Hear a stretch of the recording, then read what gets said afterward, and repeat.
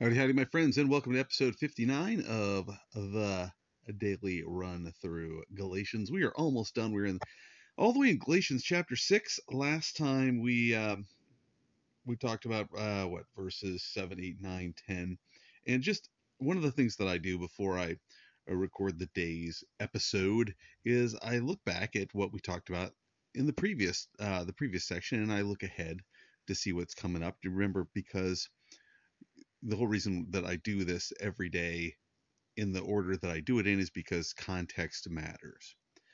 Context is incredibly important. And so, as I was doing that, I just looked back here and I read verse 9 just as I was about to start. And it says, "And let us not grow weary while doing good." You know, it's easy. It's an easy thing to do, isn't it? When we're trying to do some good work, and it's so easy to become weary in it. And so, well, how do we not? How do you not become weary in doing good? Well, I think uh, the big thing is keeping in mind why you're doing it. One of the things I do here, where I am currently employed, is I get to share with with different church groups of rather Christian school groups that come, and I often get to share with them twice, two different nights. Last week I shared one night, and this week I get to share two nights, and I'm so excited about that. But there's this kind of thing that's on my heart, and I don't. I think it's just that I really kind of have come to grips with the fact that these kids I have one time, and this week I have two times to share with them. And so I really have to like boil it down. Like, you know, what is, if I can only talk to somebody two times ever, if I have two opportunities, what am I going to say? What's that important thing? And of course, I want to pray every week, and say, Lord, what would you have me talk about? But it's very easy when we're doing things not to focus on the Lord, but instead start to look for results. This weekend I was sharing with a bunch of Girl Scouts at camp, and I shared a story, and I think I've already mentioned this, but I'll mention it again because it happened again yesterday. I was sharing a story about a rabbit and just some silly stuff that happens when some kids don't listen to me and a rabbit ends up peeing in their face. And I shift gears right from then, and I said, I'm gonna tell you another story right now. And so in this story, we're kind of picking up in the middle. And what's happening is Jesus just fed this big group of people. And as soon as I say Jesus, something happens. Every week this year, this has happened. It happened again yesterday. Three girls in the very front row of my little chapel service stand up, turn around, and walk out. Now, I wasn't paying close enough attention to see what exactly happened. Usually what happens is it's one of them. One of them usually will nudge her friends and like gesture like, let's go. Because I said Jesus. I mean, what else is it? You know, there's there's a spiritual thing going on here. Anyway, it's very easy to become discouraged when you see that, when you're like talking to a group of kids and they walk out. It's easy to become discouraged. But the thing that I have to remind myself is, number one, it's not on me. The results are not on me. My job is to be obedient, and God brings about the results in His time. And having been in ministry for, I don't know what, 30 something years, it doesn't seem right when I think about my age, but yeah, probably 30. Well, we won't do the math. Anyway, the thing that I've learned is that people move slowly. People move slowly. We like it to be those situations where we share with them one time and it changes their life. But in my experience, and maybe I'm just bad at it, but in my experience, that's not how it works. People move slowly. And it's very easy for us to grow weary while doing good when we don't see the results. And so that's the thing. He says, let us not grow weary while doing good, for in due season, what season? In due season, when the time will come, when we shall reap if we do not lose heart. Don't give up. Just keep doing it. Keep doing it. And there's been times where I've shared things with people over and over and over and over and over again. And then, especially when I had my youth group, I used to share stuff week after week after week. And then we'd go to some conference or we'd go to camp, and some other pastor would say the same thing that I've been saying for years to them. And they would come back to our group meeting and they'd be like, oh my gosh, that was like life changing, and they would be like, I get it, and I used to like laugh about it because I'm like, I say this all the time, but hey, I, I must not say it clearly, or, all it took was somebody else saying it for them to click, but you don't see it. You don't see people change instantaneously often. I mean, it's usually they hear it, they hear it, they hear it. Even, when people get saved, usually they've heard it multiple times. They've heard the gospel again and again and again. And I've been at church with people that I used to go to a church when I was in college where Greg Laurie preached, and he would do a gospel presentation, an altar call every week. And I remember being there with people who went forward and said, I knew I was going to go forward before he even said it, because I've been coming for like 3 months and I just knew this was the week, you know. But if you just sat there and you didn't know better, you just think, oh, that person just went forward. They heard it one time, went forward. But that wasn't the case.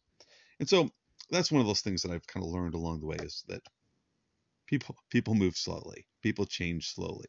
And the older they are, the slower they tend to change. But don't lose heart. Continue to do good. And we do good. Why? Well, because we love the Lord. And so we're doing it faithfully because we love him. And this is that thing that I've been sharing with kids at camp, is kind of my little breakdown. And if you've ever been to my church or listened to any of my sermons, you'll hear me say this a lot, that, we do what we do because we love Jesus, which leads to the next question. Well, why do we love Jesus? Well, we love Jesus because he loved us first. Well, how do I know he loved me? How do I know he loved me first? Well, because he died on the cross for me. He laid down his life for me. He proved his love for me on the cross. And so I never have to wonder about that. And so that's very good news. And so that's why I do what I do. And I want to keep that in mind, continually doing things because I love the Lord, and not doing it um, for the results, really. Not doing it for the results, because it's really easy to get discouraged. It's really easy to get burned out when you're all about the results.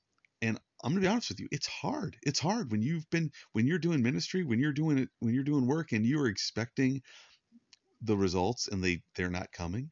That's a hard thing. It's a hard thing. It's a hard thing not to focus on the results, because I mean, it's kind of a byproduct of our natural thing of like, I'm sharing this with these people, and there's a certain hope of results, right? We want to have that expectation of, hey, I'm sharing this with somebody. I'm hoping this will change their life. You know, I've been sharing with the kids that have been coming to camp. I've been sharing them what I just shared with you, that, why do we do what we do? Because I want them, to leave here thinking like, I'm going to do what I do, not out of religious obligation, not because I have to. I don't have the idea of like, oh, I can't do that. I can't do this. I can't do that. But no, I don't want to do that, because that disparages the name of my God. I don't want to do that, because that casts negative light upon Jesus, and I love him. Why do I go to church? Why do I read my Bible? Why do I pray? Well, because I love Jesus, not because I'm expecting some result from it. Now, is there a result from reading my Bible and praying? Well, yeah. Um, but sometimes people go into it expecting the result, right? They start reading their Bible, and then they come back and they're later, they said, well, I read my Bible, well, I've had people say this way. I've had people say like, well, I read the Bible, for a month straight, and I still don't have a good job. I was talking with somebody one time that was having a problem with their husband. And I said, you know, I said, are you reading your Bible? Are you spending time in God's word? And they said, well, I was, but my husband wasn't. So I just quit. It's like, well, how are those two things connected? Your your husband's not walking with the Lord, so you stop walking with the Lord. Why were you walking with the Lord? Why were you seeking him? Why were you opening up the word? Well, it wasn't because you loved him and you wanted to hear from him. It was because you were expecting some sort of magical result to happen upon your husband. Well, that we get discouraged when we have the wrong, or when we have these expectations, and when those expectations aren't fulfilled. Now, when it comes to God's promises, when God has promised us something, well, then it's totally different, because then we can expect those things. Now, the problem is, of course, the time frame of the expectation. Of course, when we're sowing these seeds and we're doing these things, when we're sharing God's word, when we're digging into the Bible, when we're spending time in prayer, when we're loving people, and we have an expectation, a certain expectation of results, well, the time frame is not up to us, and the end results are not unto us. Our job, like I said at the beginning, is to be faithful. So if the results don't come, or I shouldn't say that. If the results haven't come yet, don't worry. You just keep being faithful. You just keep being faithful. Because I've been doing this for a long time, and every once in a while, I get word from somebody from 20 years ago, or 15 years ago, or 3 years ago, and they say, "Hey, that thing that you said, that changed my life." Or, I've had people email me long after I left the church where I was, that emailed me and said, "Hey, you always were telling us to read our Bibles every day and write down what we learned. I started doing that, and it's totally changed my life." And I'm like, yes, praise the Lord. Hey, it would have been better if they would have done it the first time they heard me say it, but hey, they're doing it, and that's one of those things where I greatly rejoice in. And I remind myself of that often, that, hey, I'm sharing this stuff with these kids that are 5th grade, 6th grade, and maybe they won't embrace it. Maybe they will. I mean, that'd be awesome. And I hope they do. I hope when they leave that they go like, yeah, it is stupid not to read the Bible. It's a message from God. It's telling me everything I need to know for life and godliness. It's God's love letter to me. It says in it over and over and over to read these things, know these things. I have told you these things that you might have peace. I've told you what things that you might have peace. Well, if you haven't read it, you're not going to have peace, because you're not going to know those things. And on and on and on. And I hope when those kids hear that they go, yeah, that's foolish. It's foolish. It is the act of a fool to have the word of God in front of them and to treat it as if it's unimportant. The fool has said in his heart, there is no God. But, there's another fool, and that's the one that says, here is the word of God. The word of God, preserved through time for me to know the truth about him, to me to understand who he is, for me to be able to walk in faith and walk in a manner that's pleasing to him. Here is God's love letter to me. Here it is, but I'm not going to read it. Here are the words of God that transform the lives of those who listen and put them into action. And yet, I'm not going to open that up. That's foolish. So I hope those kids put it into action. I hope you've put it into action. And if they don't, my hope is that sometime down the road, somebody else is going to say the same thing, and it's going to bring to mind what I said, and that God's Spirit's going to work on them, and that they're going to make that decision to say, I'm going to open this book up, and I'm going to spend time in it every day, because I want God's word to renew my mind. I want it to judge the thoughts and intentions of my heart.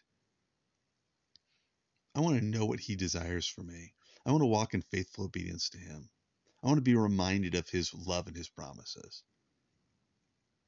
I want to walk in wisdom.